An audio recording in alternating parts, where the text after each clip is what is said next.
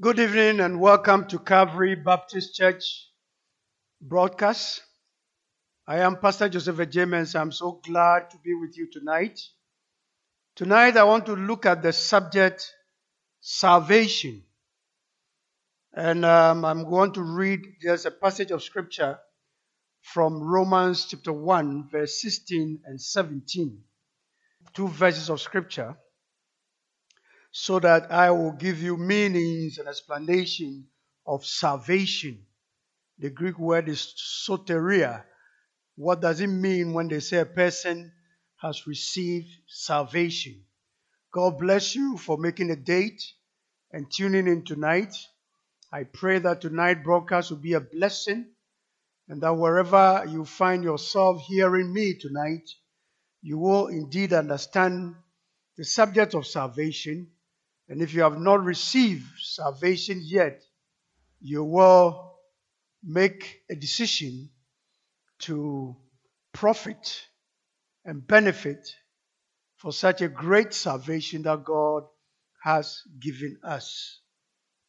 I'm reading from Romans chapter 1, verse 16 and 17. Let's read together or follow me as I read. Paul wrote this to the church in Rome, and he says, "For I am not ashamed of this good news about Christ. It is the power of God at work, saving everyone who believes, the Jew first, and also the Gentile."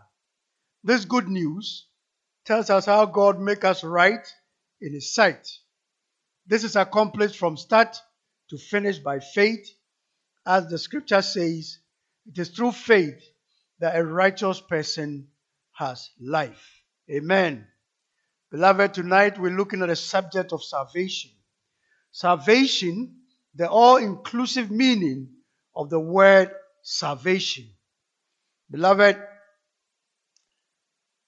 salvation, I want just to give you the scope of salvation. Salvation is, when you read scripture, it is the grandest theme in all scriptures. If you go through scripture from Old Testament to the New Testament, the theme of salvation is there. And this embraces all of time as well as eternity, past, present, future.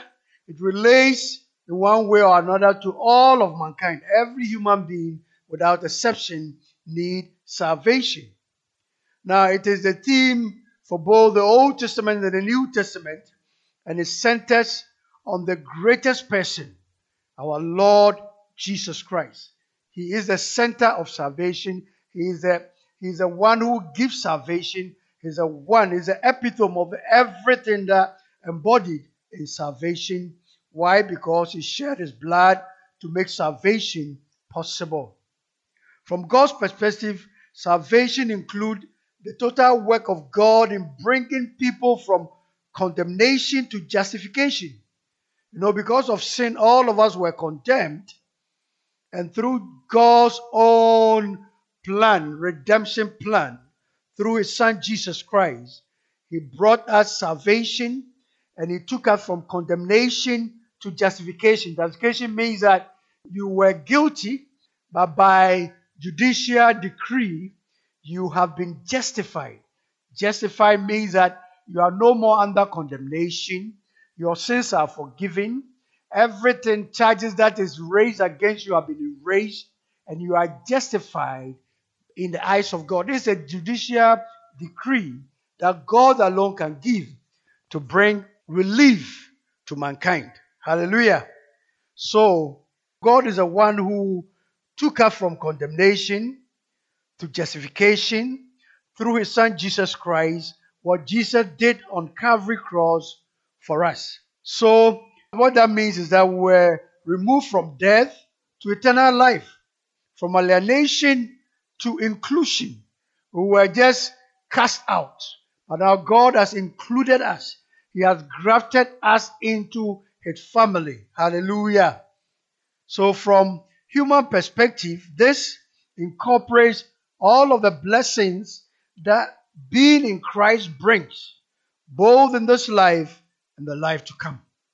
Beloved, salvation, the scope of salvation, is what I'm trying to explain to you tonight. So the question at times some people in other faith will ask is, why should God want to save sinners? Why should God bear the pains of giving his only begotten Son to die for people who rebel against him, who rebel against his goodness, who are disobedient? Why should God bear the pains of giving his only begotten Son to die for people who have rebelled, who have disobeyed, who have rejected his goodness? The Bible indicates at least some reasons why God wanted to save sinners. God wants to save sinners, and the Bible gives us some reasons. Some of the reasons is that salvation is the most concrete and greatest demonstration of the love of God. His good gifts in nature and through his providential care. John 3:16 tells us or reminds us that his love was shown in his gift. And Romans 5:8 says that God proved conclusively that the love that he has for us by the death of Jesus Christ was out of his own volition. He decided. No one forced him to do that. Hallelujah. So God is the one who really sat down and came out with a strategy to redeem man after man had fallen in sin in the Garden of Eden. So therefore, you and I, we didn't pay anything for our salvation. God, out of his love and mercy and compassion, designed a plan by putting his Son Jesus Christ on the cross to shed his blood so that you and I will be saved. So salvation also gives God a display of his grace through all eternity. In Ephesians chapter 2 verse 7, each saved person, you and I who are saved, will be a special trophy of God's grace forever. We are the result of God's grace. We are saved as a result of God's grace. So all of us who have enjoyed salvation, deliverance, who have been removed from condemnation to justification, who have been removed from death to eternal life, it is as the result of God's grace. And therefore we are trophies of God's grace. Great grace. Only the redeemed human being can provide this display. We can display God's grace because we are redeemed by his power. God also wanted a people who would do good works in this life and reflect his image. So he brought salvation to us that we will live our life for him and reflect his image on this earth. Without salvation that Christ provided, this would never have been possible. Jesus shed his blood to set you and I free so that we will have eternal life. We will have eternal life and live our life for Jesus Christ, who died on the cross so that you and I will be saved. Hallelujah. So salvation tonight, beloved, I'm sharing the scope of the subjects of salvation. When you say you are saved, what does it entail?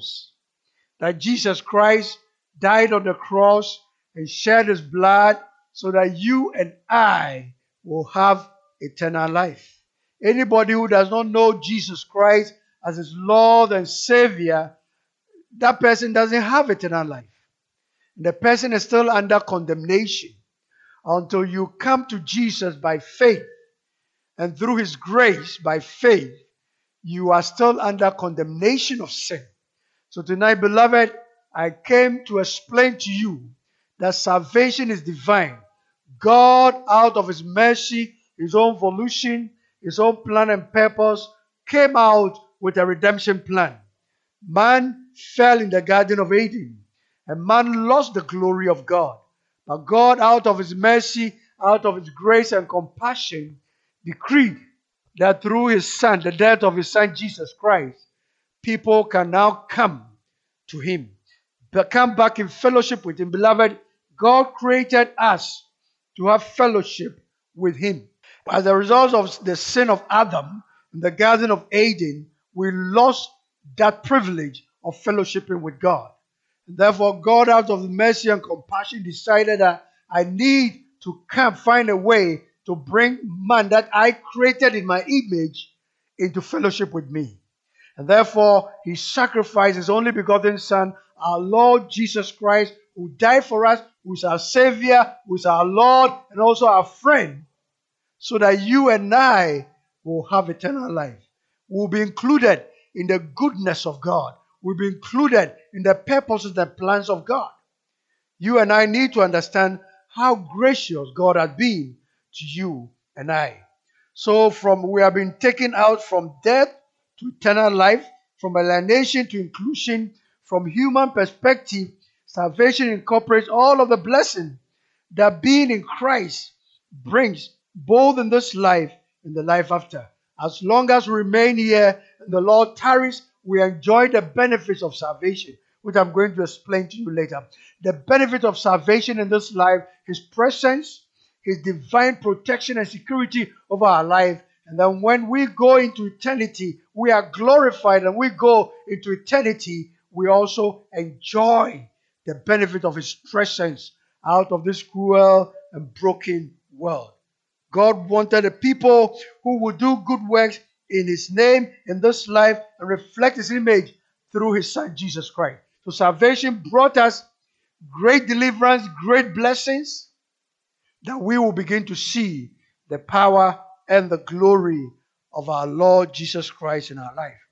So beloved, tonight I just want you to understand the scope of salvation. It's the greatest gift that one can ever receive.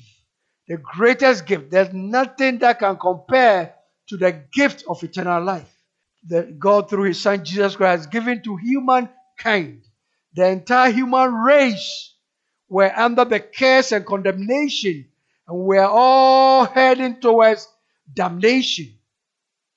We're all have been convicted, and we're all condemned into solitude, into condemnation, into hell.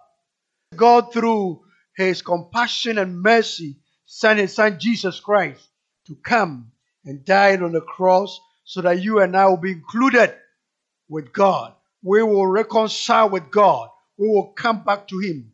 Our life naturally is selfish. Innately, we are selfish, we are greedy, we are depraved, we do the most wicked things in this world.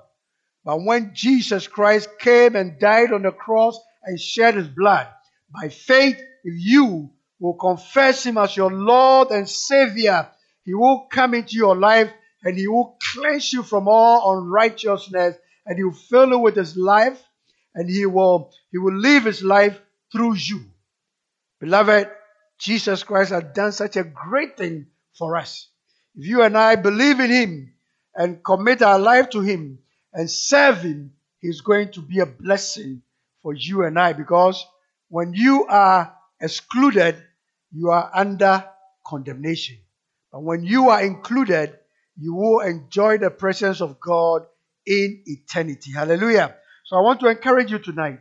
If you don't know Jesus as your Lord and Savior, as I share the scope of salvation, the great salvation that we have, I hope by the time I finish sharing this meditation tonight, you will come to the saving knowledge of Jesus Christ. So the word salvation simply implies many ideas. The first thing I want to talk about is that when you are saved, you are delivered. In Luke chapter 11 verse 4, we read that, and forgive us our sins, for we also forgive everyone that is indebted to us. And lead us not into temptation, but deliver us from evil. The actual rendering should be, deliver us from the evil one. So you have been delivered from the power of darkness and from Satan when you are saved. In 2 Timothy chapter 4 verse 18, we read that, and the Lord shall deliver me from every evil work, and all will preserve me, and will preserve me unto His heavenly kingdom, to whom be glory forever and ever. You will be preserved. He will deliver you from evil work of Satan and will preserve you forever. Also, when you are saved, you have safety. Proverbs 21:31 says, but safety is of the Lord. Proverbs 29:25 says, the fear of man bringeth snare, that is trouble. But whoso putteth his trust in the Lord shall be saved. Psalm 91 verse 3 says, surely he shall deliver you from the snare of the fowler and from the noisome pestilence. Hallelujah. So safety is also included in salvation. Hallelujah. Now, preservation. Psalm 121 verse 7 says, the Lord shall preserve you from all evil. He shall preserve your soul. James chapter 1 verse 21. Wherefore lay apart all filthiness and superfluity of naughtiness, and receive with meekness the engrafted word, which is able to save your soul and preserve your soul. With the word salvation in Greek is soteria, and it has deep meaning. That's what I'm trying to show to you tonight. That's what I'm trying to get to you so that you understand what great salvation that God is offering, and that you are really, really making a big mistake if you don't accept such a great offer. Hallelujah. Healing is also part when you are saved. Luke chapter 4 verse 18 says, the Spirit of the Lord is upon me, because he has anointed me to preach the gospel to the poor. He has sent me to heal the brokenhearted, to preach deliverance to the captives, and the recovering of sight to the blind, to set at liberty them that are bruised. Hallelujah. Also, it takes you away from death. Salvation takes you away from death. 1 Peter 2:24 says, who his own self bare our sins in his own body on the tree, that we, being dead to sin, should live unto righteousness, by whose stripes we are healed. Hallelujah. It brings soundness also to you. In 2 Timothy chapter 1 verse 7, for God had not given us the spirit of fear, but of power, of love, of a sound mind. James 1:8 says, a double-minded man is unstable in all his ways. Matthew 7:21 to 23 also talk about this. Salvation is the all-inclusive word of the gospel. It brings all the redemptive acts and processes into meaning. All the things that God did through his son Jesus Christ culminates in salvation. When you believe in Jesus Christ, the redemption plan, the death of Jesus Christ on the cross, all will make meaning to you. Hallelujah. Justification, I mentioned it earlier. Romans 5:18 to 19. Therefore, as by the offense of one judgment came upon all men to condemnation, even so by the righteousness of the free gift came upon all men unto justification of life. For as by one man's disobedience many were made sinners, so by the obedience of one shall many be made righteous. Beloved, when Adam sinned in the Garden of Eden, it affected all the human race. So also, when one man died and shed his blood to cleanse all sins, it's an offer to all human race that you need. It's not automatic. It's not applied automatically, universally, but you need to come by faith and place your faith in Jesus Christ, and then accept him as your Lord and Savior, so that you appropriate the benefit of the shed blood, the cleansing power of the blood to cleanse your sin, forgive your sin, and wash you and cleanse you so that you can have a relationship with the Lord Jesus Christ. Redemption. Ephesians 1 verse 7 says, we are redeemed, in whom we have redemption through his blood, the forgiveness of sins, according to the riches of his grace. The riches of his grace. It is by grace that we are saved, and therefore we get redemption through him. In grace, Romans 3:24 says, being justified freely by his grace through the redemption that is in Christ Jesus. Justified freely. You are set free. Your sins are erased. You are justified as if you have never sinned through the redemption of Jesus Christ. Hallelujah. The redemption that is in Jesus Christ. Propitiation. Romans 3:25 says, whom God has set forth to be a propitiation. The word propitiation means sacrifice through faith in his blood, to declare his righteousness for the remission of sins that are past through the forbearance of God. Propitiation, we receive propitiation. God sacrificed. Propitiation is a word that means sacrifice. God sacrificed his son Jesus Christ in our place so that we can be declared righteous and that our sins will be cleansed, taken away, and then we will have God's grace on our lives. Hallelujah. In Romans 5:10 to 11, we read, "For if when we were sinners, we were reconciled to God by the death of his Son, much more being reconciled, we shall be saved by his life. Not only so, but we also joy in God through our Lord Jesus Christ, by whom we have now received the atonement, the Old Testament sacrifice." Amen. The sacrifice that were being offered in the Old Testament, they were offering a dove, they were offering grain, they were offering sheep, they were offering all the animals that you can think of, and the things that Moses ordered them to offer for their sins. Now they were shadows of things to come.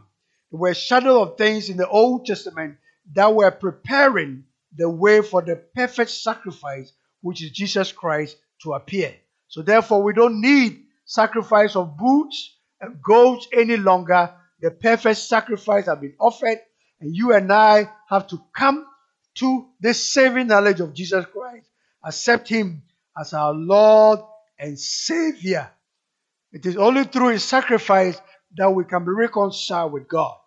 No matter who you are, wherever you are, whatever you have done in this life, the offer of salvation is for you.